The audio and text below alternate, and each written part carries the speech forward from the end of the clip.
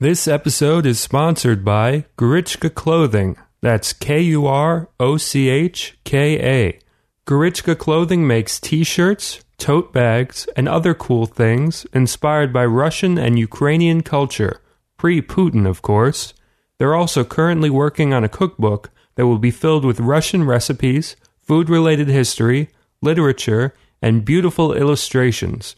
I'm looking at the shirts right now, and they're awesome. They've got one that's got all sorts of drawings of what goes into a borscht soup and a big pot of the stuff at the bottom. You should check it out. Go to gorichkaclothing.com. That's Kurochka clothing.com. Or check them out on Facebook at facebook.com/gorichkaclothing. Kurochka clothing.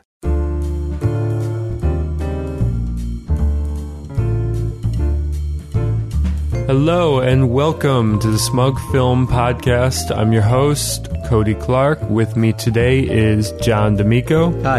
And Jenna Ipcar. Hello. How you guys doing today? I'm all right. Good. John, you were telling me you're taking an acting class, right? Yeah. As some of y'all might remember, and the rest of you who don't remember this should look this up, I did an interview a few weeks ago, I guess it was now, with Joan Darling, who was a pioneering director of American television, one of the first women directors to make it into television. She did Mary Tyler Moore and MASH and all these. One of the things she said that really struck me, because I direct, was the importance of having experience on the other side of the camera as a director to understand how to approach actors in their language. So as of this morning, I started taking an acting class at T. Schreiber Studio down in Chelsea. Nice. And how many people are in the class? 9. So it's pretty intimate. Yeah. You know. We just said intimate at the exact same time. That was a very intimate thing to happen. Yeah. I hope that comes out in the recording in a nice, intimate way. Oh, yeah. I think she has a point. I think also it's probably good just for meeting actors. I mean, just in general.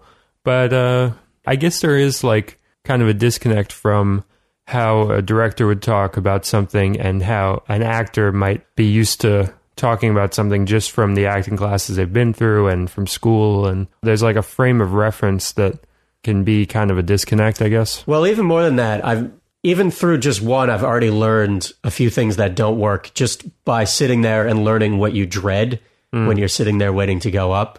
And what was pointed out to me in the class that never occurred to me before was that you have to be careful with the positive feedback you give actors, because you don't want to, like, say you really like somebody's this sort of like facial expression they flash for one moment in the heat of the moment in one scene, and you really like it and you think that's kind of a route you want to go down.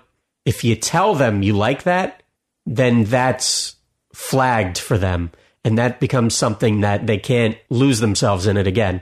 They have to worry about replicating it, which you can't do, honestly.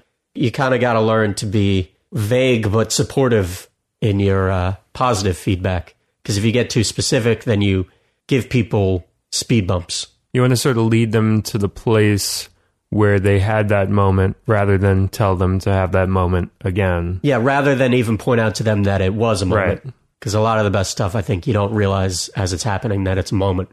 So how do you do that? Just through trying to get them to have the same emotional reaction? Yeah, you kind of, it's the horse to water thing. You kind of just make sure they feel safe and make sure all the circumstances are as close as you can get it. And you just sort of, you try to take all the obstacles out of their way.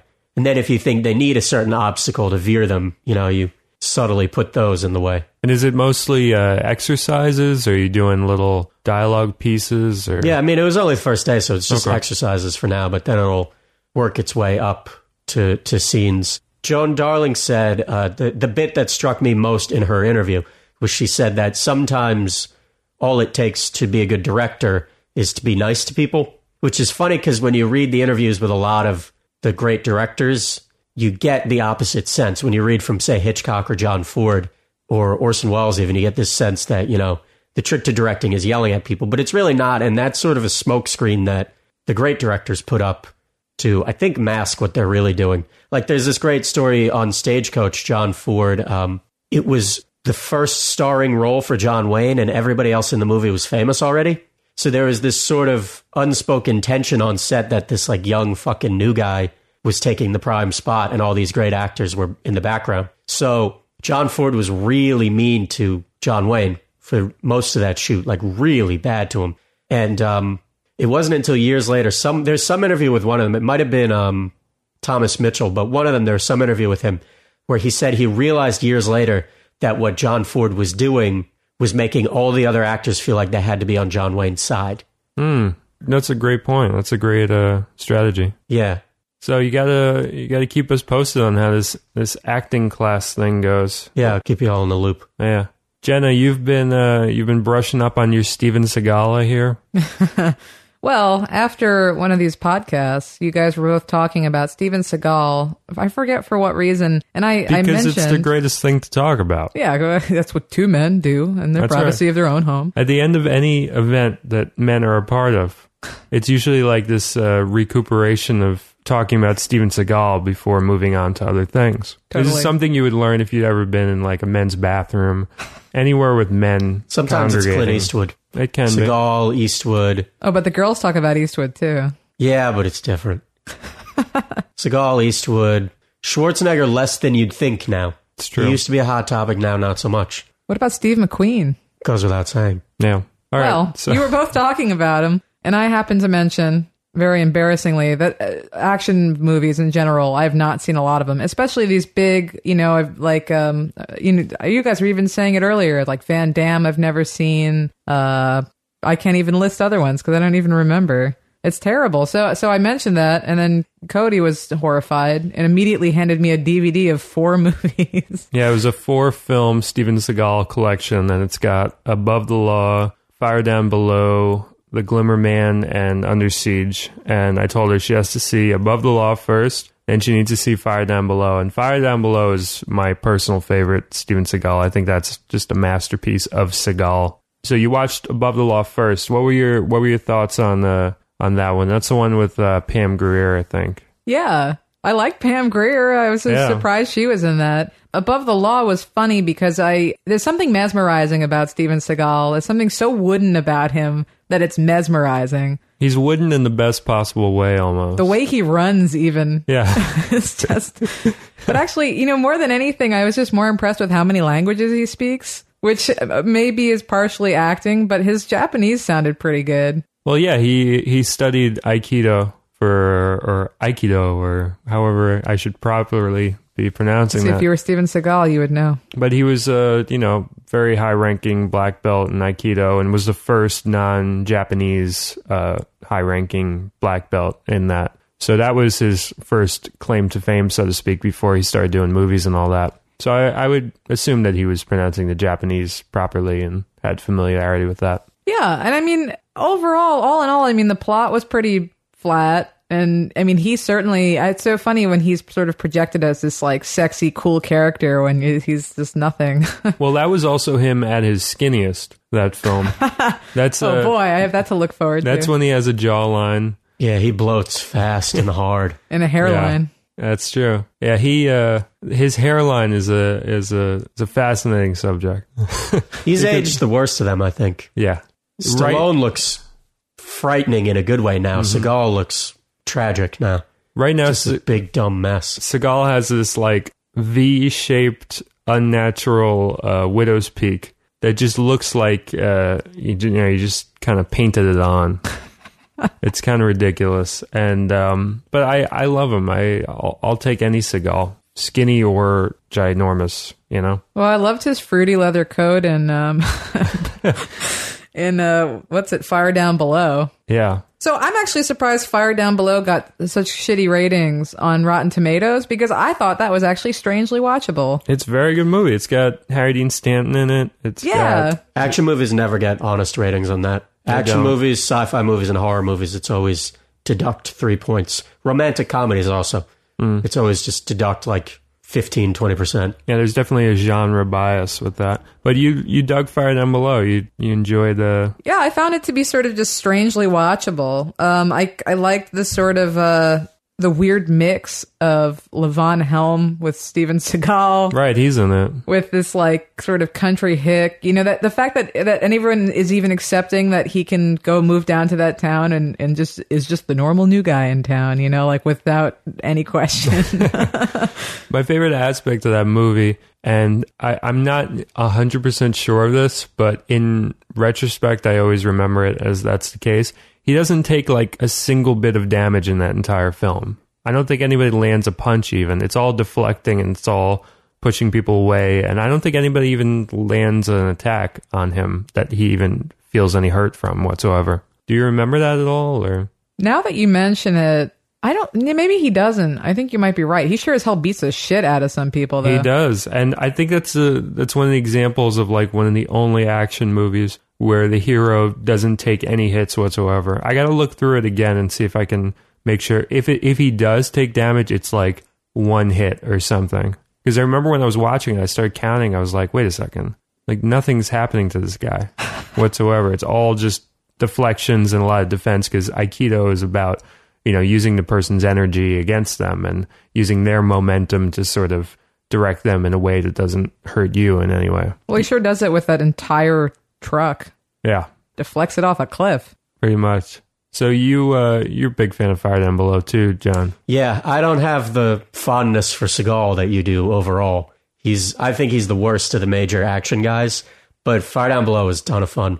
And Above the Law, I think, is a lot of fun. He has a few that... The thing with Seagal is I think he was so bad and everybody knew he was that they really stepped up the supporting cast and environment around him in a lot of those early ones, in a way that when Stallone, for example, had his real renaissance period in the early mid-'80s, nobody gave him any support in any of those movies because they didn't give a shit. You could just put the camera on Stallone, put him somewhere vaguely in LA, and you had a movie like Cobra or those. But with Seagal, I feel like they had to do so much work to bring him to the Stallone caliber that you ended up with these accidentally better movies around him with this sort of black hole in the middle. Yeah, and he's one of those guys where like he's great in that he's not doing much. Like that's a thing that you always want from actors in general. And because he's not even a natural actor to begin with, doing much never even enters into his mind. Yeah. That choice of giving more. When you're making a film, you're always trying to bring the actors away from theater a lot of the times. Like anybody that has experience in theater, you want things a little smaller because they don't really understand that like the back seat in the theater is like way far away and you have to do stuff for that back row. But when you're shooting a film, the back row is like sometimes 4 inches in front of your face. So you can do very small movements with your mouth and delivery can be a lot flatter and it can still come across well. He never considers the back row whatsoever. He's always very small with his dialogue and just his movements and everything. And I think it's almost like a David Mamady kind of vibe. He almost feels like he walked out of like House of Games or something. He has that quality to him, which I appreciate. Is he your favorite of all that? He absolutely, yeah. And there's this guy Vern from Ain't It Cool News who I think coined the term, but he's what is known as a badass auteur, in that in all of his films, even though he didn't write them or direct them or anything, they all have the same kind of vibe of he saves an animal, he turns a lot of guys' weapons against them, there's always like an environmental tinge to something going on.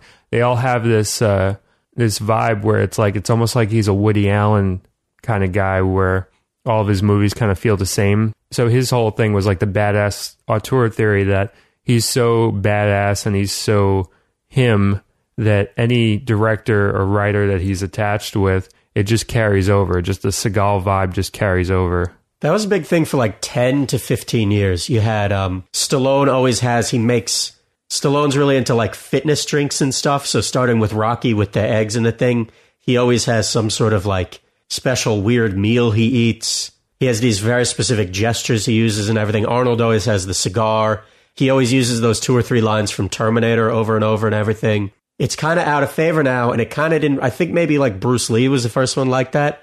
And it's interesting to me because you have some of these guys, like Mel Gibson probably made as many action movies as any of them, but you don't really think of him as an action guy because I don't think he ever really did that. Right, and there wasn't a motif. Yeah.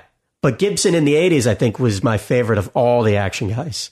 From the Road Warrior to the Lethal Weapon streak, I think he just committed, and he was the best of all of those guys. But he didn't have his signatures. Yeah, and you've always been a proponent of Lethal Weapon over Die Hard. Yeah. Die Hard, I think, is a perfect script wasted on that movie. And Lethal Weapon is a pretty good script, elevated by really great setting, really beautiful lighting, tremendous actors, and this just humanity. I always like these action movies where there's kind of a humanity that seeps into all of it.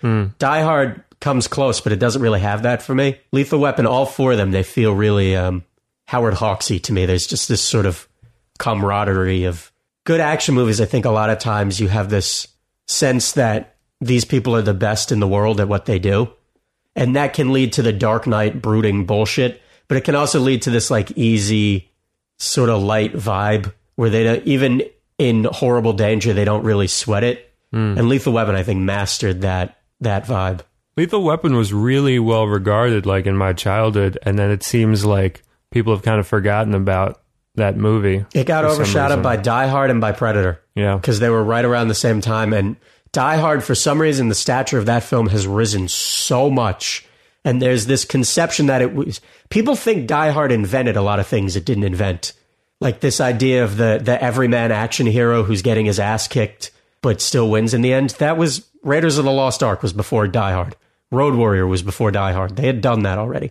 But Die Hard, for some reason, it's this kind of nucleus of this genre. And I'm a huge fan of that genre. And Die Hard is one of my least favorite of the golden era of the action movie. You ever seen Die Hard, Jenna? No. I think you got to get on it.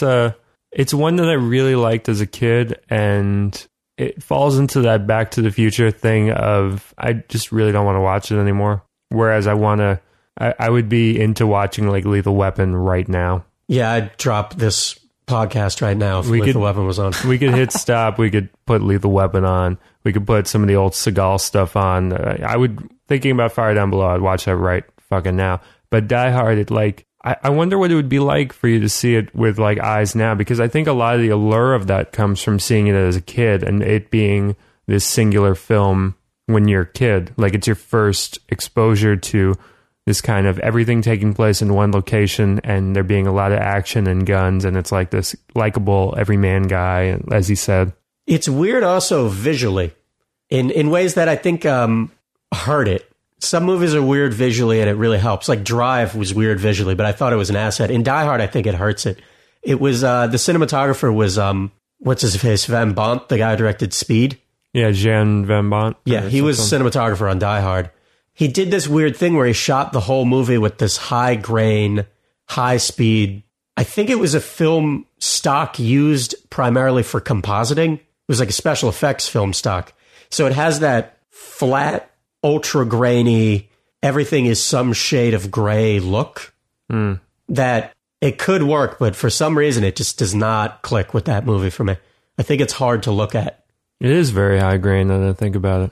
And that kind of works for like whenever you see blood in the film, I think. Like there's some shots like where I think he shoots like somebody's legs or something from like under a table or something and it goes a little slow motion. Yeah. But like blood kind of, I always like blood and high grain stuff. I always think that like looks a little bit better.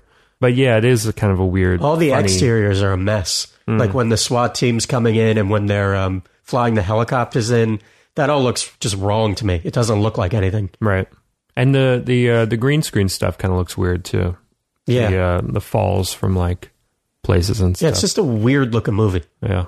I saw The Matrix years after it came out, and I was so unimpressed because I had seen all of the fake versions of The Matrix before that. I was unimpressed with The Matrix because I had seen Blade already when The Matrix came out. Ah, good point. I adored Blade, man. That was like The Matrix for me. Me too. Yeah.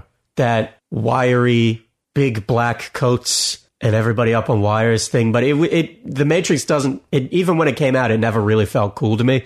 Blade still feels cool to me. Yeah. And I think it's all Snipes.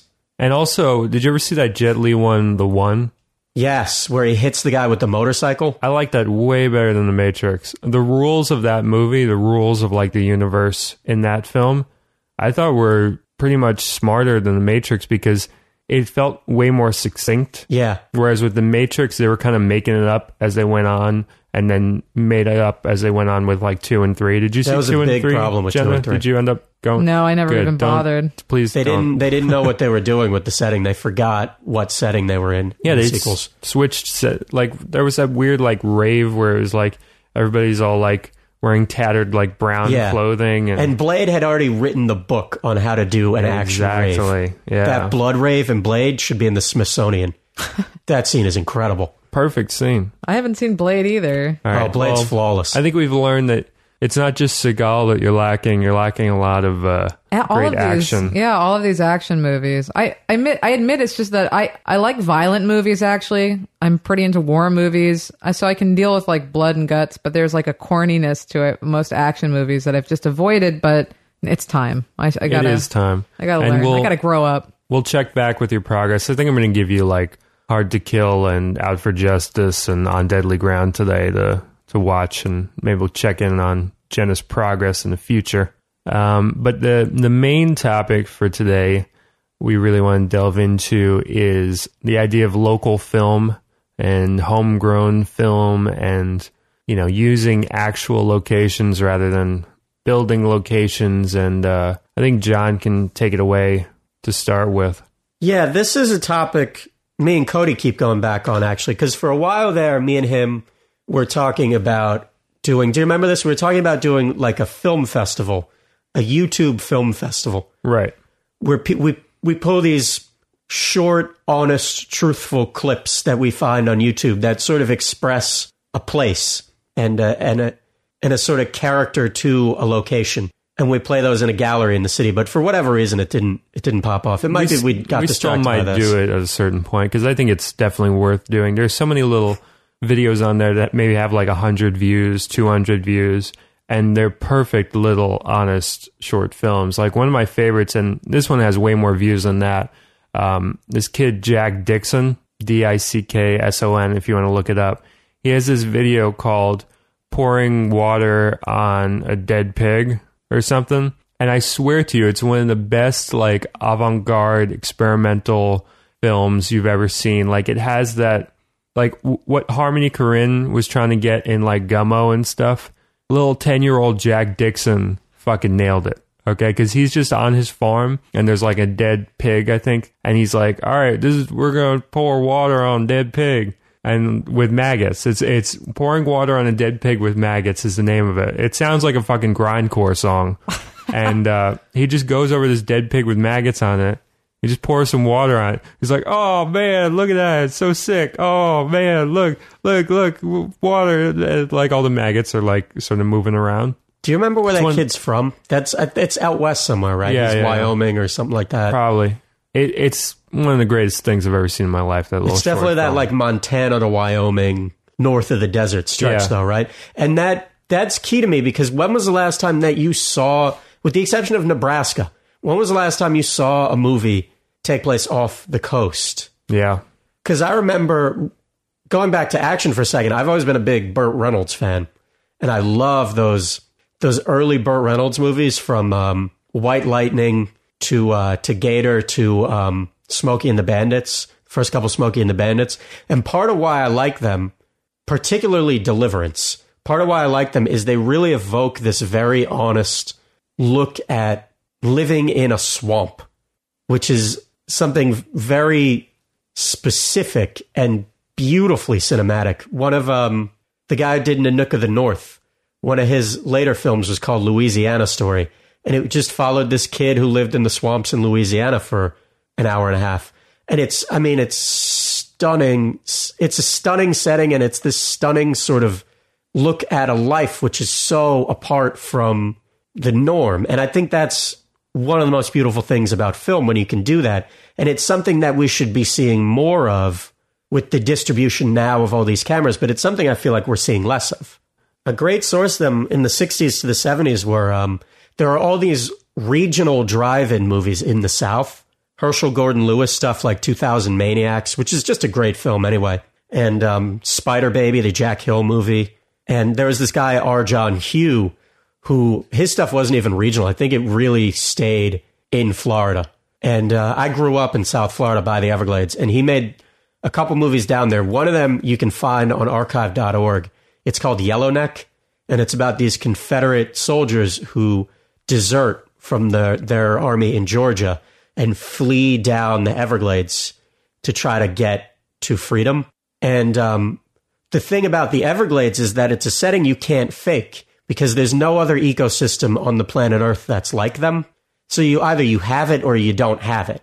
And you can't do it in a studio, even now. And Yellowneck, it's not a great film. It gets a little lumpy, but when it's on, it's this stunning cultural document. And that's this type of stuff that I'm always hungry for, and I have a hard time finding. I remember, like, I loved Spring Breakers, but I've never been to Florida whatsoever. And you were telling me that it rang very true for you. Spring Breakers, and I would say that like 15 minutes of Adaptation, where they're with Chris Cooper, those two, for me, they feel like they really caught it. In Adaptation, there's that scene where Chris Cooper is driving around in his truck, and the flatness and the shortness of the buildings next to him, and the quality of the light hitting that windshield, it just felt very purely Florida to me. You know, the problem with a lot of these cameras that are being used as opposed to when they were shooting Adaptation is everyone's kind of using like the Alexa and like a lot of these very specific, 4K whatever cameras. And I start to see the camera when I'm watching the film rather than seeing the location.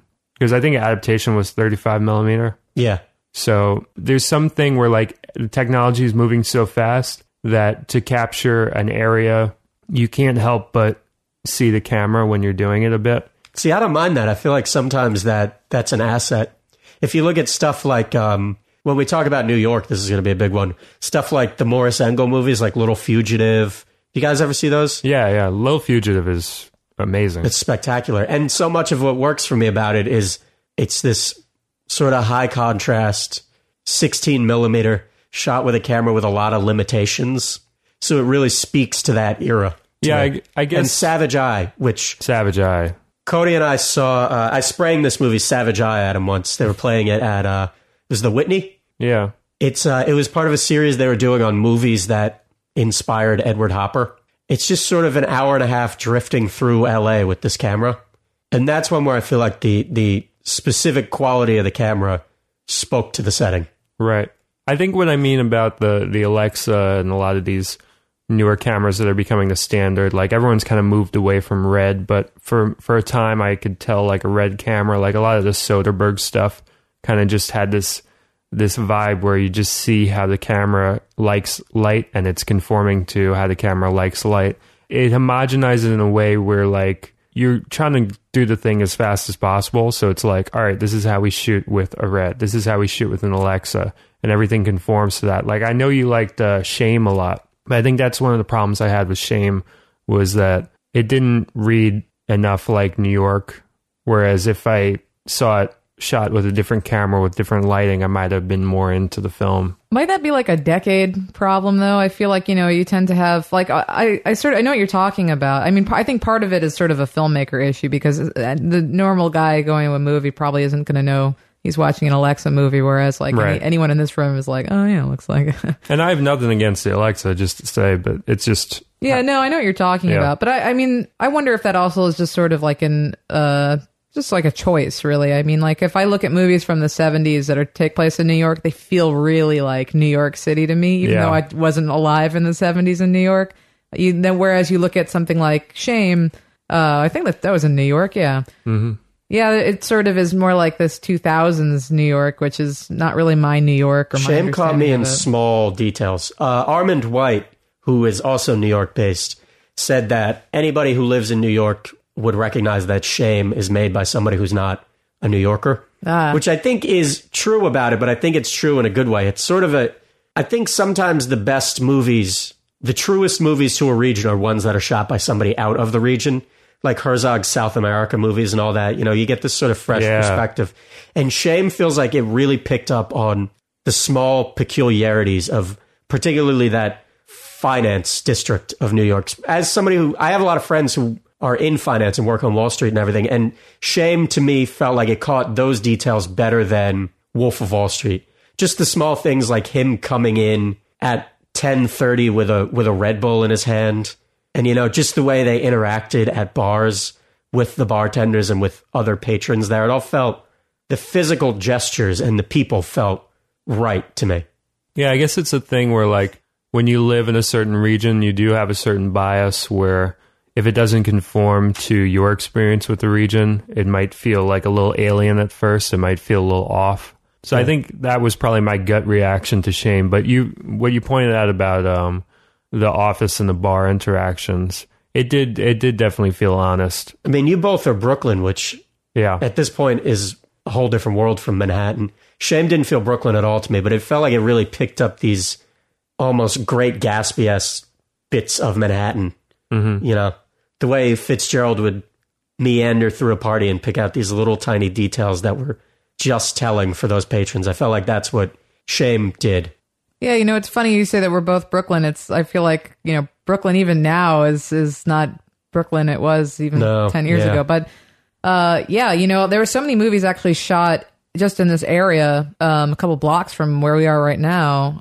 Dog Day Afternoon was shot in this area. Dog Day Afternoon was Park Slope? Yeah, it was in Windsor Terrace. Oh, wow. And I didn't know that. And next door to that was, you talk about homegrown filmmaking. The first thing I actually thought of was Blue in the Face, which was Wayne Wang. Yeah. And also it was Smoke. It was this weird, and Paul Auster wrote it. They were shooting Smoke, and then they came in under budget, or basically in between takes, they started to shoot a completely improvised movie in the same exact setting in this smoke shop on a corner, a Brooklyn street corner. And they just shot an entirely different movie with all the same people. And then they had like these weird cameos of like Jim Jarmusch or like Lou Reed just kind of walk into the store and like hang out. And that was not really a good movie in my opinion. It has its moments, but not great. But it's very New York. It's very 90s Brooklyn. Oh, yeah. It's eerily so. I didn't see that one until maybe a couple years back. And I wasn't even aware that somebody had captured that 90s Park Slope vibe on film before. Like, I thought we just missed it. Before I saw that movie, my only taste of that was in the very intro sort of credits crawl of the Noah Baumbach movie Highball. There's a shot where he shot it just in a car, I guess, driving down 7th Avenue in Park Slope. And it's just, it's kind of a fast shot, but it's capturing all these fronts of these stores. A lot of them gone, a lot of them entirely different storefronts now, if they're still around. And that was my like only glimpse of like this area. And I would like savor that one shot. And it's kind of like an F movie.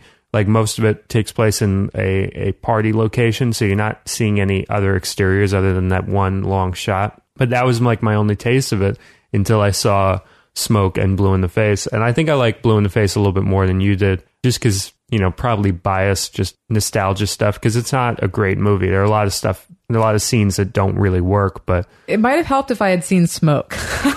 I saw Smoke afterwards. I saw Smoke right after, because I saw Blue in the Face, and I was like, all right, well, now I have to see Smoke, and I just jumped on that right away. Smoke is a little bit more languid. It's got more of a story, and not all of it takes place in that location. Blue in the Face is pretty much that kind of Clerks, all one location, essentially, kind of vibe. Whereas Smoke, he goes like upstate at some point, and he goes around to like, there's like a chapter where he's in like the projects, I think, towards the end.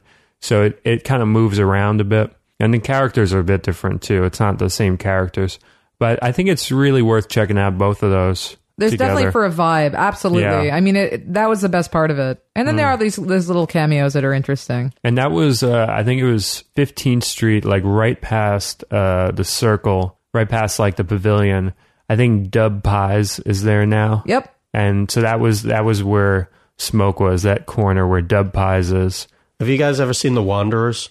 Which one's that one? It's mid-70s. It's about, it's set in the 50s. It's about street gang in the Bronx called The Wanderers. Sure, it's not the Warriors? No, different. Actually, right around the same time as the Warriors. I think it was the same year. I think they're both 79. Wow. The Wanderers I think it's a forgotten classic of Bronx filmmaking. Bronx filmmaking is its whole separate genre. I'm trying to make now my second feature film in the Bronx, and it's addictive because there are so many incredible spots in that borough that have never been filmed.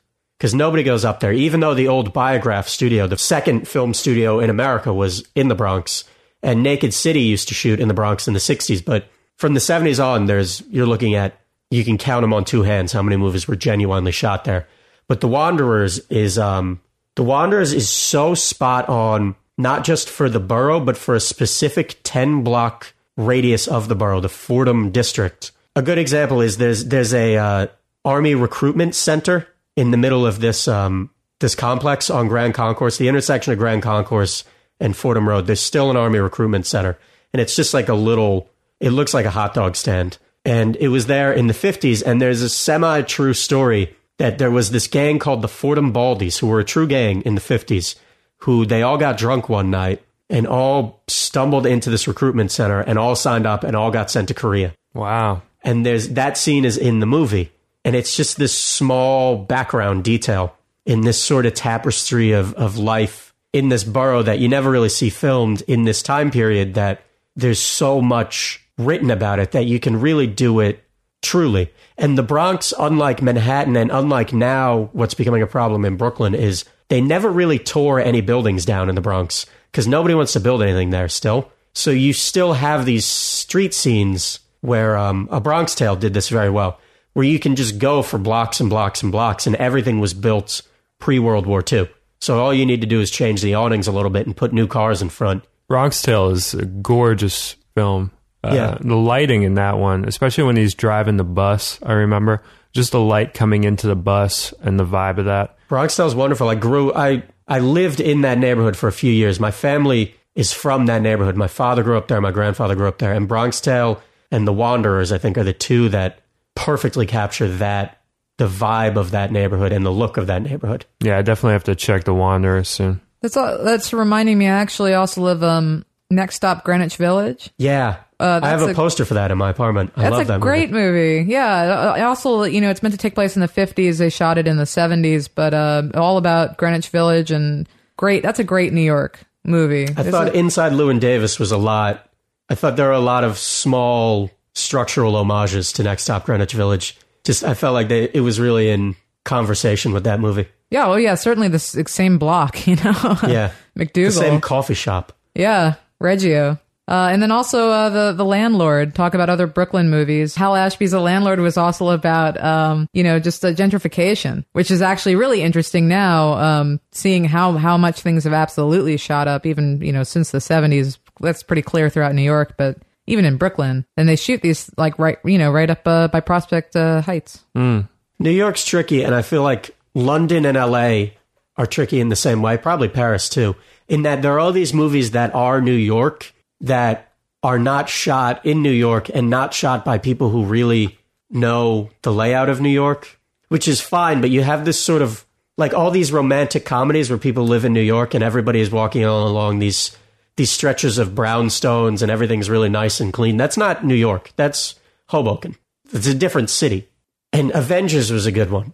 Avengers could spend 3 hours in New York and you never once felt like you were in a place. Mm. And Law and Order, I didn't think was a very good show, but Law and Order was very good at capturing a place. But now the later Law and Orders and all these other crime shows that shoot in New York now, they never feel like they captured, you never feel like you're located anywhere. Yeah, setting is like an afterthought with a lot of these. Setting, I feel like, is starting to be lost on the top tier of television and film production. Mm. Because now you set up one square block and green screens on either side, and you shoot it in Toronto. Exactly. And it can be anything. And there's small details that you lose, and small details are what make a setting. A lot of people don't know that about green screen. They still associate green screen with big budget special effects and explosions behind people and people flying through the air and all that. The actual practical application of green screen now is, I know there's a great reel of like green screen examples that are just normal examples, and I'll put a link to it on the blog post for this. There was shots from like Ugly Betty, that show, where like they were shooting essentially on a green screen and it looked like they were walking down a block just talking and stuff, and they never were at that location whatsoever. And a lot of these shows, they're using green screen for fucking everything. I remember in watching the behind the scenes for the movie Master and Commander, and it struck me actually because they're on Madagascar for part of it, and there's one scene where they just wanted to get one character to go up a cliff and then see a ship in the distance. Oh, Paul Bettany. I remember that part. Yep, but that was all green screen because they actually wasn't anywhere near a coast. They just wanted that nice cliff, and then they just basically green screened the whole ocean. That's amazing. I would have no idea. Yeah, I remember that shot because I watched that fairly recently. That's a great movie. It's so good. I gotta check that one out. You know what blew me away though? And I guess it means that you could do this to an extent even before green screen if you knew what you were doing. The day I learned that Seinfeld was shot in LA, I didn't even know what to do with myself. Yeah, that was an eye-opening one for me. Seinfeld is so spot on. Seinfeld, I think, is closer to New York than most things that were shot in New York in that time period. It's a little eerie. It's like even the way that they stand. Yeah. It's like it's down to that level where like... And that's what really matters. The small things like, well, they have scenes where it doesn't matter, but somebody's double parked in the background. Yeah. Just small cultural touches. They nailed that one. And when you were talking about McDougal before, it reminded me the intro on Louie. That walk from West 4th Street, you know, the A and the F and all those, to the Comedy Cellar, you know, coming on to McDougal and all that. That little walk is a walk that I actually used to take to an ex-girlfriend of mine's house, well, apartment, who was across the street from Comedy Cellar. So that exact Louis walk, I know that walk so well, past like the pizza place on the corner.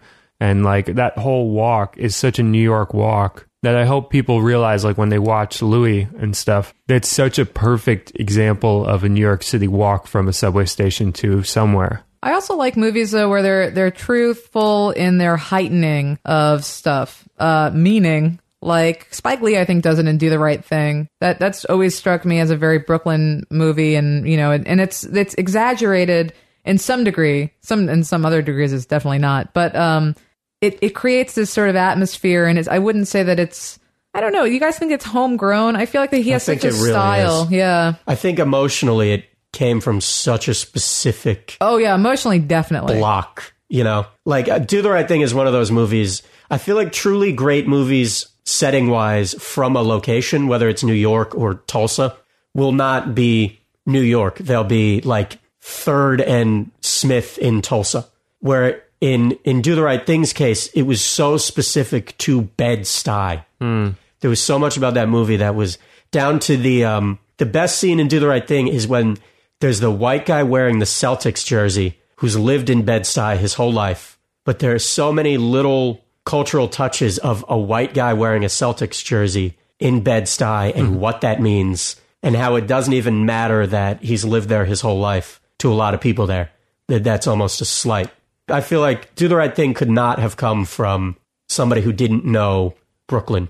Whereas Street Scene, which is this King Vidor movie from 31, and it's very good. It's a lot of what became Do the Right Thing. It's this sort of mounting pressure on one day in New York that ends in violence, and there's a lot of people like hanging out of windows talking to each other, and it really like looks and feels like Do the Right Thing structurally, but it doesn't feel specific the way Do the Right Thing does.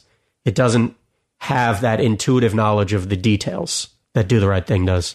Did you guys see Red Hook Summer? Also I saw the first 15 minutes and I couldn't stand the way that the colors were processed on it. I thought it was just abysmal. Yeah, I mean, as a movie, it wasn't terribly fantastic, but I mean, it's definitely, that was another one where I felt like, you know, only someone who's spent a lot of time in Red Hook could really come up with just even the locations, as simple as that. And I know that he actually he just went to a local high school, picked out whoever could act, and I'm sure who looked good. And cast them, which honestly was one of my biggest complaints. I thought the acting was just horrendous in that movie. But I don't know. It's definitely Spike Lee. And then also I was thinking of Guy Madden, My Winnipeg, which is a little bit of a sort of like this fake documentary retelling of his childhood. But he does it in such a way that it's very hypnotic and strange and sort of flowing. And you get such a strong sense of Winnipeg and what Winnipeg is to him.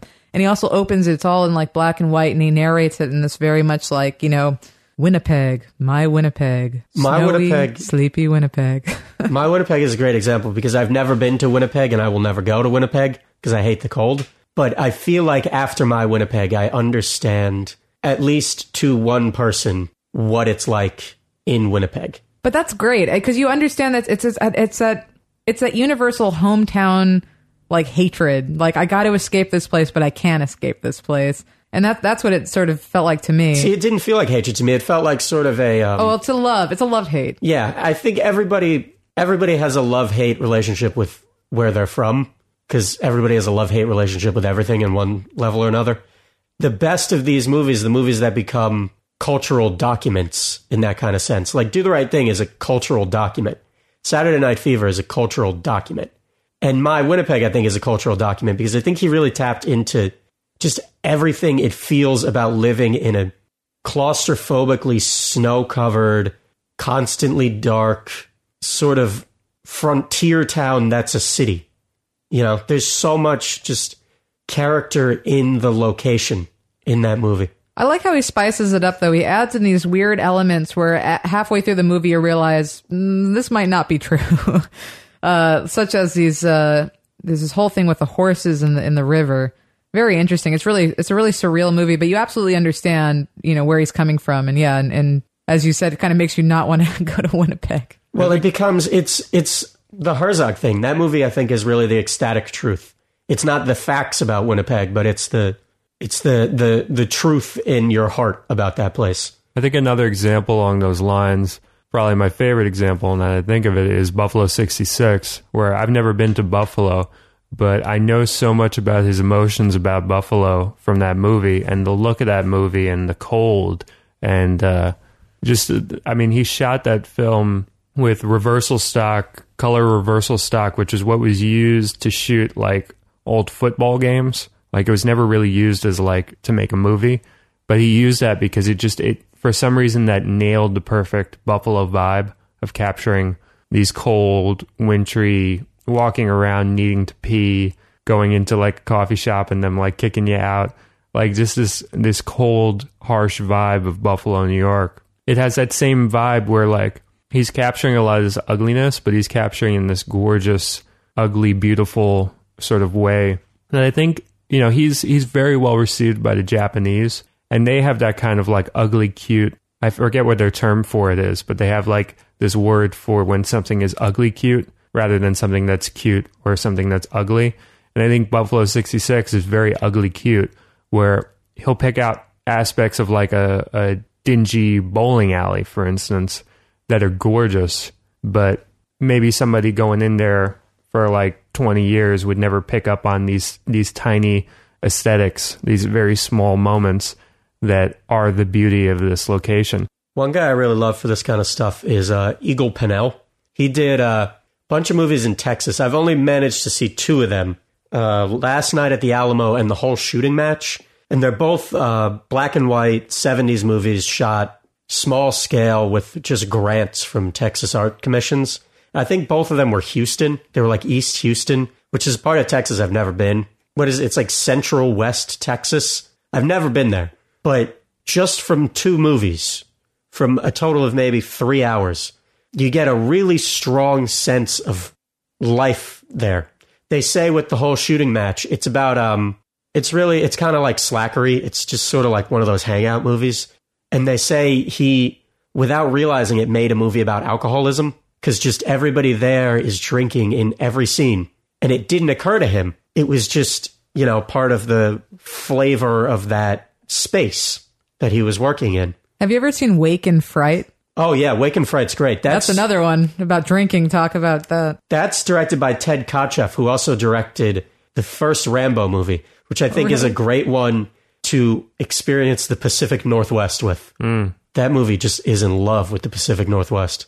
Well, Wake and Fright, that's like a never go to small town Australia movie. That's actually a good example, I think, of these sort of hometown, because it's basically this guy trying to get to basically across the country so he can fly back to London to see his girlfriend, and he gets stuck in this like small town. I'm totally spacing on the name of the town, and he just sort of falls in with these locals. And then his life just spirals out of control from there. And it's just the drinking in that movie, like you feel like you have a hangover by the end of it too.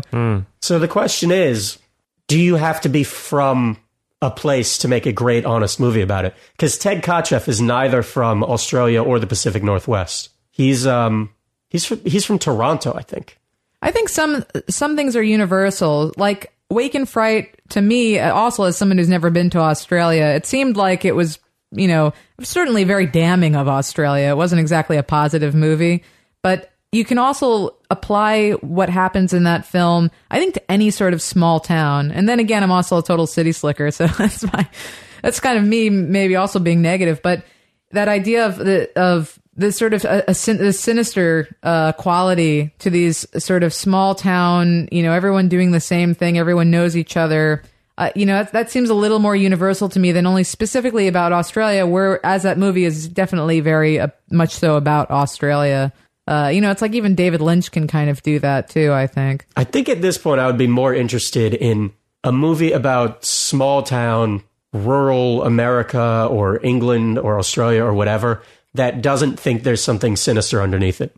When was the last time you saw a movie set in like the calm, quiet suburbs at the heart of America where somebody wasn't murdered, Hey, all the serial killers live in the suburbs, man.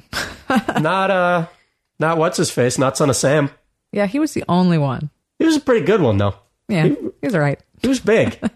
I think it takes a certain sensitivity if you're gonna make a film about a setting that you don't have much experience with historically, just something that you've come to and you've noticed things. Just as you guys were talking, I was thinking about Baghdad Cafe and how overimposed the look of that film is. It feels like they had in their mind the look of the film that they wanted for that movie. Yeah. And it has no sensitivity to what it would actually be like. It just feels off. It was a French filmmaker, I think, that made that. I might not be 100% on that. And it just feels like it's so fake and there's no authenticity, and it's so grating within like the first 5 minutes of like these tourists that are coming through this town, and they have all these bags and stuff, and just the editing and the way it's shot. I think the editing ruins it in a lot of ways, and I think editing and how you cut something.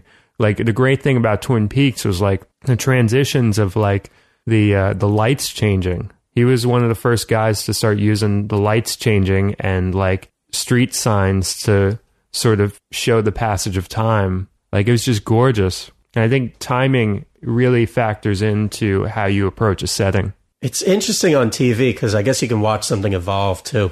Because I mean, Homicide, my God, the way that captured Baltimore and captured Baltimore over a spread of years, you learn a lot about Baltimore. You could watch that show on mute and feel like you understood that city. And Naked City, which I mentioned before, which was this TV show that recently they just released the whole show on DVD, so y'all should get it. It was shot in the early 60s. It was a crime show, all shot live, handheld in New York City. And it is a priceless historical document if you're interested in the city. Because they just, through the course of the show, wound up in every neighborhood, in every borough. And there's these small moments where you just learn something about the space that nobody would ever consciously preserve. Like I was watching one the other day where they went on they were on a police chase down on the west side in the 70s, and they cut through what's now Boat Basin, that bar. It's under the highway 79th, and it's like this kind of like nice, fancy waterfront bar. But they go to that location in the 60s, and it was this giant, gorgeous fountain. And it's just gone now, really, without record. And I feel like it's so important that we have filmmakers, particularly young filmmakers, willing to just go out and film where they are. Because the beautiful thing about film is film will destroy time. And it will destroy the regency of time over space. So if you do an area right, you can preserve that one-of-a-kind emotional and physical undercurrent of that neighborhood forever, and nobody can touch it. And if you do it wrong, you blow it. Yeah, like Vincent Gallo owns Buffalo, New York. Woody Allen, to an extent, owns a certain part of New York. John Ford still owns Monument Valley, and it's been half a century. Yeah. But he just shot it so well. And David Simon now, of course, owns Baltimore. Yeah. And owns Louisiana to a certain extent with Treme. Hey, what about Nebraska? Alexander Payne. Did you see that? No, I still haven't seen it, but I'm really excited to because I feel like it's a great example of. That's a all small this. town, not a non-sinister movie. Really? Yeah. You probably, I mean, it has this sort of melancholia aspect, but it's not about the city. I can't think of the last one before that. Maybe that movie Beautiful Girls with Michael Rappaport and Natalie Portman. Which is a pretty good movie. That was a good movie. But it's like once a decade you get a small town movie where somebody doesn't get killed. That's more of a 90s thing, and you kind of almost have to look towards more family-friendly stuff. I think, once you get to like G and PG, then you start seeing these small town and suburban areas presented in just like a storytelling way rather than something bad's going on. Which is interesting because Pete and Pete, I think that old TV show, Pete and Pete, which was a kid's Great show, yeah. That nails suburban New Jersey in the early 90s. That is spot on with a nail gun. Just you cannot touch it. It was shot in the Oranges, and it's just this perfect. Yeah, the house in the beginning.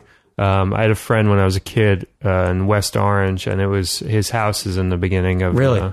It's not the house that they use for the actual show. It's the house where they're standing and playing on the lawn, that song and all that. Oh, with the lawnmower? I guess so. Yeah. Wow. Yeah, that's his. That was his house. They got kicked out of that town in the third season, so it's West Orange for the first 2 seasons, and then it's somewhere else for the last one. It might have been South Orange now that I think of it, but I don't know. Anyway, it was his house. It's a directional orange. It's orange.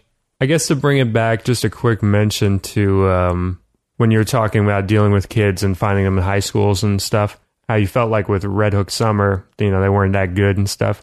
When I saw recently in the Michel Gondry film, The We and the I, they nailed being on a bus right after school lets out in the city and like all the kids on the bus and all their big conversations and loudness and like playing pranks on each other and throwing things at each other and everything. They got that so well. And the kids were all immaculate. And apparently he spent like 3 years with them finding the right kids, finding these great kids where they could get this authenticity. And he really worked hard on that one. It shows. Like it's tight. It's you can't get like a hair through it. Like it's seamless. And these kids are all fantastic in it. So that's one definitely to check out if you want that kid vibe, if you want that, and I think right as I just said the word kid, I was like, oh, kids, perfect example of an overimposed aspect where like there are those long scenes in kids of talking, and it feels like this almost Altman-esque overlap that they wanted in that film that didn't necessarily pertain to how they would necessarily talk. There are these honest moments in kids, and then there are these disjointed moments that just feel like, oh, let's do a scene like that. Let's do this like that. And it just feels like too many different things. But there are great moments in kids, like small, tiny bits of like walking into a corner store, walking out of a corner store that just feel perfect. And it's a shame that it's kind of bogged down by a lot of the other stuff in that film. I think Gondry actually, to go back to him, is always a master of that sort of homegrown look. I mean, that's his look, number one. I mean, everything's sort of made out of cardboard or he's making it by hand, right, or he's capturing it perfectly in its already existence. Yeah, like Block Party versus Block Party. Be Kind Rewind. Be Kind Rewind has those great moments in it too. But Block Party, that was the one where he really fell in love with location, I feel like, and. That Block Party, Be Kind, Rewind, The We and the I thing, you can really view it as almost a trilogy. It really has that carryover through line. I think Be Kind, Rewind is probably the weakest of the three, even though it has some great moments in it. It really captures that Passaic area, though. It does, yeah. At its best, that's what it's doing. You know what does these really well? Horror movies. Because when I'm thinking about that Passaic area, and the best I can come up with for Hoboken, Jersey City, Passaic, all that is The Toxic Avenger. Oh, yeah. Absolutely. Toxic Avenger. Those Troma movies in the mid-'80s really are spot on. Troma had it down. Absolutely. So what would your picks be if you had to pick one movie that you think perfectly captures the place you know as you know it? Probably Woody Allen. I think he really captures, Annie Hall. Not that, but that's maybe what I think of when I think of New York, as I'll think of Annie Hall, whereas that's not really maybe the New York. Blue in the Face is like that's 90s New York I grew up in. But I don't know that I want to point to that movie as like the end all of New York City. Sure. I think Noah Baumbach, Squid and the Whale, definitely. Yeah. That was like, we grew up in the same exact area, Jenna. And did you relate to that one? Like the looks of like the interior of the houses and like the blocks and stuff. I felt like that was pretty crystal clear, Park Slope. Yeah, it definitely. I think it's more of your side of the slope than my side of the slope. And Mr. Jealousy is another film of his that really captures that 90s New York vibe, and that kind of expands a bit into Manhattan. There's some shots in like Brooklyn, some stuff in Manhattan around like the IFC Center kind of vibe. That really captures it very, very well, and much better than like Francis Ha. Like I feel like Francis Ha was so artificial. Yeah, agreed. It was just so overimposed to bring it back to like what I was talking about with Baghdad. But it's kind of it is reflective of Brooklyn now in a lot of ways. But for me, it felt really detached. Yeah, I can't go out and find it. I can't go out and experience it. It's like this. It feels like a lie, essentially. Whereas he's somebody who previously, I would say, really does capture areas remarkably well. What about you, John? You got Florida, you got Jersey. What's true to you, John? Sopranos. Sopranos really nails the interplay. The life of Goodfellas does this too. The life of an Italian who has family in and out of the city, and in Jersey and in New York State and in the city, and this sort of just bouncing around between these three poles, and just all the small details down to the songs that are playing and down to the way people drive, the way people dress, what people expect of each other in their family dynamic. I think Sopranos and Goodfellas really hit that New York, New Jersey Italian thing very well. My mother, she lived in Brooklyn her whole life until she was like in her late 20s and fled. And that was like the 70s. And she lived in, I forget the name of the neighborhood, but it's where Saturday Night Fever was filmed. Bay Ridge? Bay Ridge, yeah. She's Bay Ridge. And her friend growing up had that job in that paint store that John Travolta has in Saturday Night Fever. Wow. Mixing the paint in that specific paint store in Bay Ridge was her friend's job.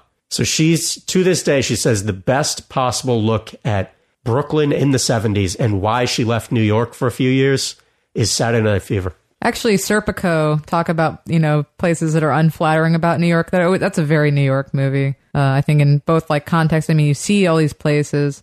And I always think about, there's that one scene where he goes to a party and he's, the one cop, at this party with a bunch of like hippies.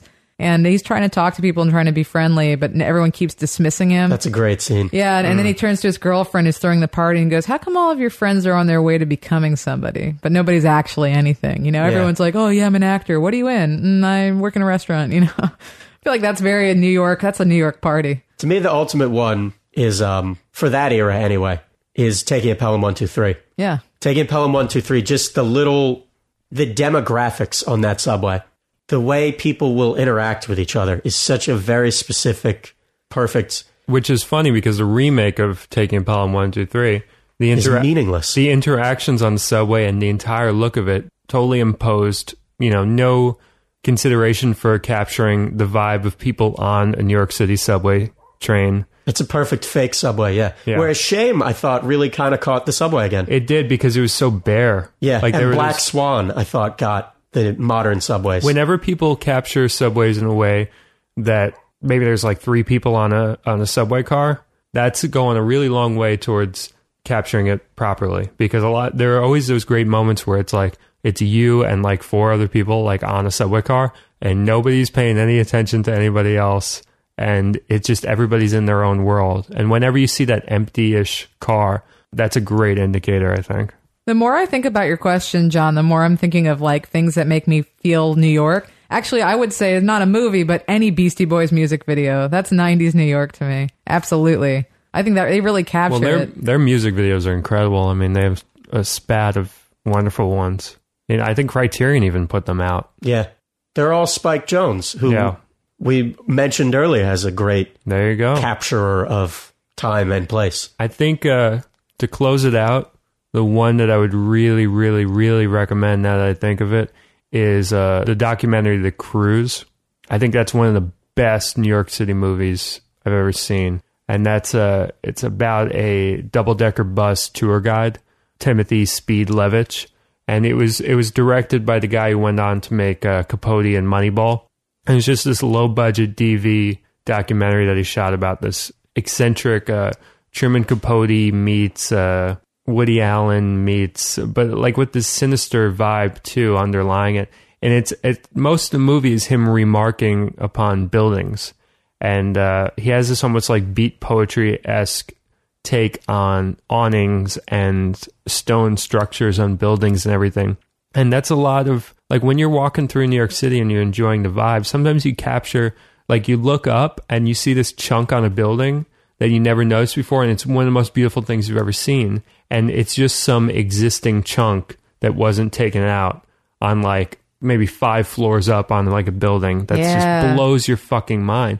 And that's a whole documentary about the appreciation of that sort of thing. I gotta watch that. Yeah, you guys gotta check. Did you see that one, John? Or You sent me clips of it. yeah, you gotta watch. Give me the whole thing. The whole thing. That's a hell of a movie. So yeah, we are going to take a break. We will be right back with the mailbag. And now, a movie joke by comedian Anthony Kapfer. I was talking to a friend of mine about sports when it hit me. I don't know anything about sports. In fact, I know so little that all of my knowledge of the game of basketball comes from the movie Teen Wolf. So I know if there was a werewolf player on the court, he would be the best player. But every time I watch basketball, what do you know? 100% human players. This has been a movie joke by comedian Anthony Kapfer. Visit him at anthonykapfer.com. Kapfer.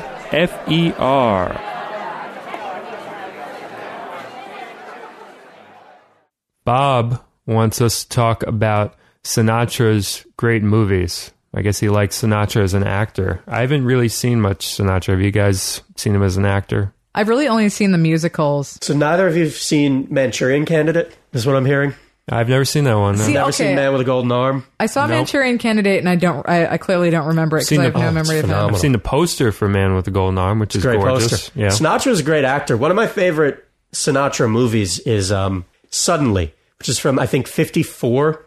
And it's terrific. And Sinatra's amazing. And he's the best part of the movie. He's opposite Sterling Hayden, and he blows Sterling Hayden out of the movie. But Suddenly came pretty much off the market for decades, because what Suddenly is about is it's about this young guy with a military background who Sinatra plays, who finds out that the president will be arriving by train to this small town. So he finds a house on a hill, and he brings a bolt-action rifle to the house and sits in the window of the house with this bolt-action rifle waiting for the president to come by to snipe him in the head from a distance. Oh. So once November 22nd, 1963 happened, Suddenly was pretty much off the table. Right. For a very long time. But it's really good. There's this kid in it. There's a child actor, and that subplot's garbage. But all the stuff where it's just about Sinatra preparing for this, and he's just getting into the space of a guy who's going to kill the president. He's terrific in it. He's got those bright eyes, and he looks so sharp in camera. He's got the Gibson thing where his eyes just like when he wants to can look so menacingly crazy. Sure, just from their clarity alone. So that's definitely one. Maybe that'll be the first one to check out. I think it's public domain. It's worth checking out. Yeah, we'll take a look. This next one is from Frank, and he wishes to be named in full. Frank H. Robinson, photographer. That's how he wants to be credited. You know, we try and accommodate our fans here. His question is, who do you think would win in a fight? Paul Thomas Anderson or Paul W.S. Anderson, which is, of course, who directed Resident Evil and a bunch of those other ones. Who do you think would W.S. win could probably get Jovovich on his side. That's an asset, right? She's a little wiry. She can... I feel like she could do some damage. Yeah. I bet Paul Thomas Anderson has like a whole cast of people just waiting in the wings to... His waiting in the wings cast would be better. Let's put it that way. You know, they'd be better actors, but would they be better fighters? Yeah, he's got no bruise crew. You need like Yes, Tom WS Cruise. has a bruise crew. you need those stunt guys, you know? Yeah. You know what? Tom Cruise would hook him up with a lot of the stunt guys. Tom Cruise is friends with everybody. Tom Cruise, when people talk about working with Tom Cruise, they say he knows everybody's name. He knows all the stunt people, all the catering, everybody. He knows their first name. He knows something about them. That's part of like his Scientology, like know everybody, be nice to everybody kind of thing that he's on. And that's like the good thing about Scientology is that they're really nice to you. Yeah, but W.S. Anderson is like 6 Resident Evils deep, so I think he knows. He's got to know the stunt guys by now. I'm sure, yeah. He what probably if recycles Paul them. W.S. Anderson is actually a pseudonym for Wes Anderson? Has anybody shit. considered that? W.S., Wes, Yeah. W.S. Like, what if it's his Richard Bachman? Ooh, It's just sometimes he makes movies as Paul W.S. I love it. So think about that, Frank. That's right, Frank. Frank. So, wait, who's winning? What did we decide? Paul W.S. Anderson? Yeah, Mila Jovovich. I'm trying to think if there's anything. Daniel Day-Lewis, man. He's going to go method on that shit. He's going to kill someone. Yeah, he's going to become like an ultimate fighter for Yeah, like he a couple wasn't in The years. Fifth Element. No, forget it. She could do all the flips. But can she do it anymore? That was 20 years ago. Was that 20 Willis years is still ago? doing it. That's true. I mean, why can't she? She can do it again. I got faith in her. Wasn't Statham in one of those Resident Evil movies? Because that's a game changer. He might have been. He might have been in. What about He Joaquin? probably knows Statham. He probably knows Somebody's all gotta these know guys. Statham. If you're making these movies, you know everybody. Paul W. Anderson, he's winning. He's got Paul Thomas Statham. Anderson. He'll have a more attractive crew around him of like these great actors that you like, but they can't fight worth a damn. I don't care. Daniel Day-Lewis, he was great in The Boxer, and you know what? I remember on Joe Rogan's podcast, he talked about The Boxer is probably the only film they really look like they're fighting and they really look like boxers. Like he really looks like a boxer and he's really doing the moves properly. He says he's seen tons and tons of boxing films. That's the only one that really nails it. So to Daniel Day-Lewis's credit, he looked like a boxer in that film and he boxed like a boxer. But So guess it's what? going to be like Resident Evil, where you have Daniel Day-Lewis being surrounded by all of these zombies in the end who are going to just destroy him. But he'll put up a good fight. Yeah, W. Sanderson's going to fucking destroy him just because contacts alone. You go through his fucking cell phone, he's going to find like 50 people that they're going to be there, and they're going to be like, bulky. He'll have like these bulky teamsters He could too. get the guy who played the big zombie at the end of that Resident Evil movie, the one who had like the machine gun. Yeah, That guy was huge. there you go. Plus, again, he's definitely just Wes Anderson under a pseudonym, so he could get all the Wes Anderson guys too, which includes Bruce Willis, There you go. includes Ed Norton, he just looks very angry to me all the time. Yeah. He'd probably want to hit somebody. Paul Thomas Anderson can get Maya Rudolph to sing a really high-pitched note and maybe Ooh, shatter some good glasses. point. Like a banshee. Yeah. that's Like the interesting. X-Men, I wasn't didn't there think of that. X-Men Banshee or whatever? Yeah, that's the ace in the sleeve. Yeah. Is Maya Rudolph shrill screaming at these people. Just think about it. And plus, I don't know, when I've seen clips of Paul Thomas Anderson, he looks like he's been in a fight. Like there's something like he has that John D'Amico beard thing going on a lot of the time, I'm not saying you look like you've been in a fight, but he looks like Does my beard look like it's been in a fight? your beard looks like it's been in a fight. Your beard's seen some action. Yeah, I'm going to agree with that. That's fair. All right, next question. This is from Carlo, and he asks, who would you pick to play yourself in the lead of a film about your life? And he says, spoiler alert, the answer for Cody is David Cross. Apparently he thinks I look like David Cross. Do I look like David Cross? I don't think you look like David Cross, but I would love to see David Cross play you. I don't see it. I don't see it either. Who would I pick for myself? Who would you guys pick? I got to think about this one. Tony Jaa. Tony Jaa, that would be great. You know what? You kind of look like Tony Jaa. No, I don't, but there's no reason it has to be someone who looks like me. No. You kind of look like Tony Jaa. Your face, your shape. I'm going to put like them next to each other on the website or something. There's something there. There's some crossover. I only said Tony Jaa because I'm looking at a Tony Jaa poster right now. But guess what? You're right. There's something about you. There's a Tony Jaa. Tony Jaa is probably like a foot shorter than you, but whatever. I was briefly a monk in Thailand also, so we have that in common. There's something about your eyes. I'm just saying that there's a Tony Jaa vibe there. I can see it. Put him in a beard, give him some glasses, put some coffee by him and some notes and a Sharpie and some headphones. That's my jam, yeah. All that stuff is very me. jeans and black socks and his coat on the floor. I think that might be Jenna's. No, that's mine. That's yours. All right. Then Tony Jaa, John D'Amico. How about you, Jenna? It's got to be one of those like funny, cute, whatever girls that get all those roles now. You know, that's like a thing, right? Who? I was just gonna pick someone I thought was attractive, and then just be like, oh, you Do you young want Jane Tony Fonda. Jaa? You could have Tony Jaa. I'll switch. Right. Jane Fonda? Young Jane Fonda and Barbarella, the story of my life. Oh, wow. A Jenna story. All right.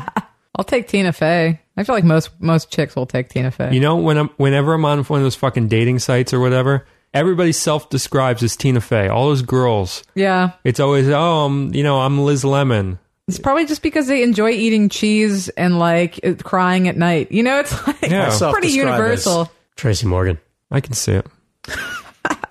But that's a weird thing. Like, people love that fucking show. I never got into it. 30 Rock. 30 30 Rock? Rock was great. Oh, God. Stop ganging up on me.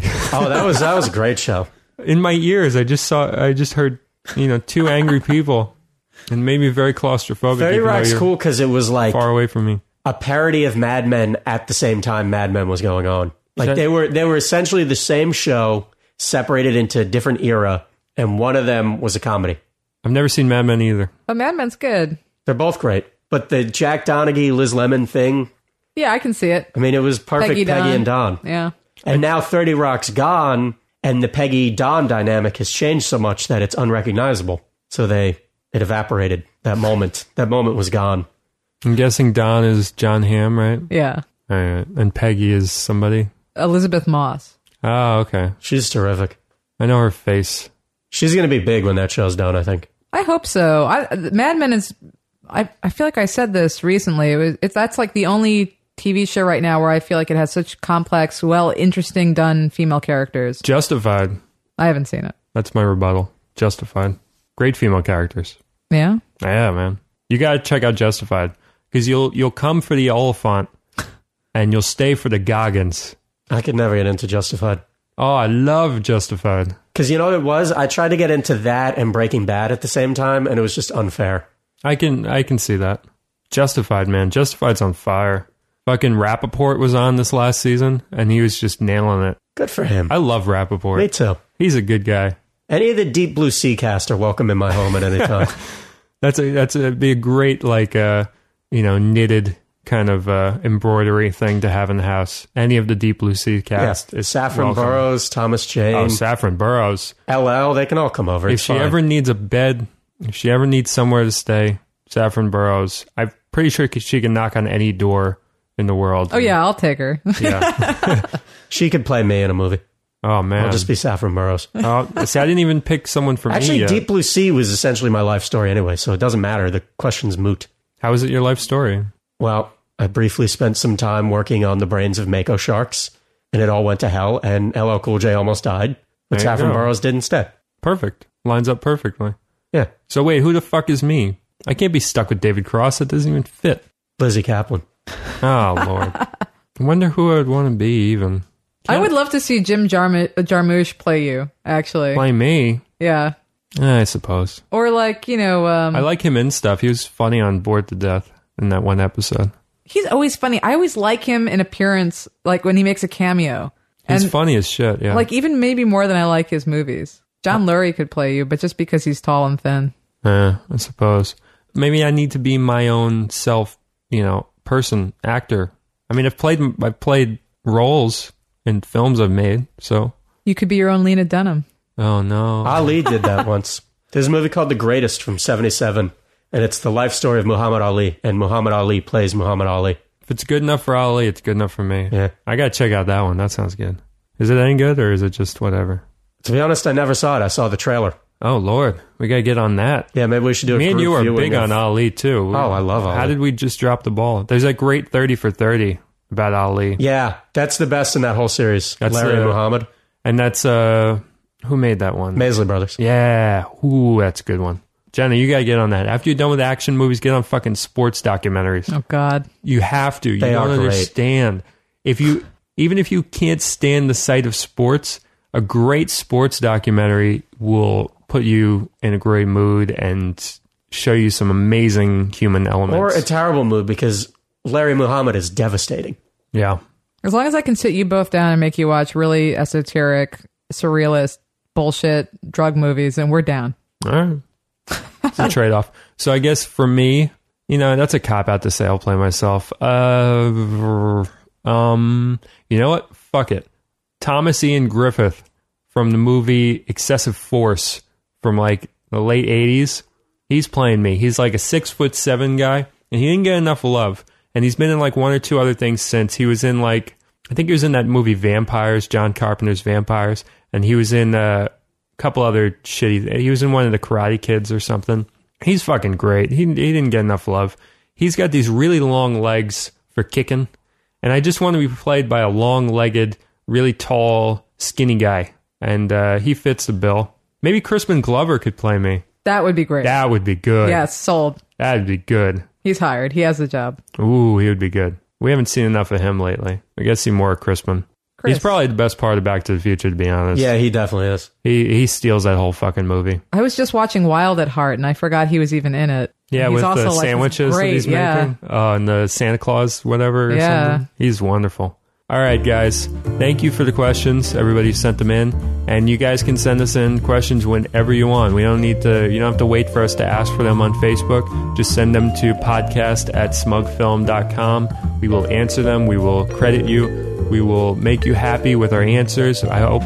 And subscribe, rate, comment on iTunes. That's really helpful for the ranking on the site. It lets complete strangers know we exist. Puts us a little higher in the rankings, and then when people look for great film podcasts, they find us. They're able to discover us. You know, word of mouth is wonderful too. Tell friends and stuff. But this allows you to tell complete strangers how great we are, and allow them to have this wonderful experience where they say, "Oh, I found this great new podcast. You know, I didn't even know these guys existed, and there they are, and they're awesome." So do that. That really helps. And any last words from you guys? A little short, little declarative statement. Watch Lethal Weapon. And Jenna, any short information that you want to communicate before we go? I just rewatched Fargo on Netflix. Now that there's, I guess, a TV show coming out. Shit. Oh, really? Well, the movie's great, and I forgot how good that movie was. The movie's actually incredible. When I watched that pilot episode of the TV show, and it's terrible, but it made me want to watch Fargo really, really bad. So, yeah, watch Fargo. That's good advice. And I guess my advice would be, you know what? I'm halfway through Pervert's Guide to Ideology, the new Zizek one, and I wasn't big on Zizek, the other stuff of his that I saw. It felt like a lot of the stuff that he was saying and making into a profound thing were kind of like film analysis 101 stuff, like his take on Psycho and all that. But this new one, it feels very cohesive, and he has a lot of interesting things to say about ideology and how that pertains to film and all that. And that one's worth checking out. I'm not entirely done with it, but I'm enjoying it thoroughly so far. It's like 2.5 hours, I think. Really good stuff. So that's my recommendation, my little short little thing. And thank you all for listening. Goodbye, everybody.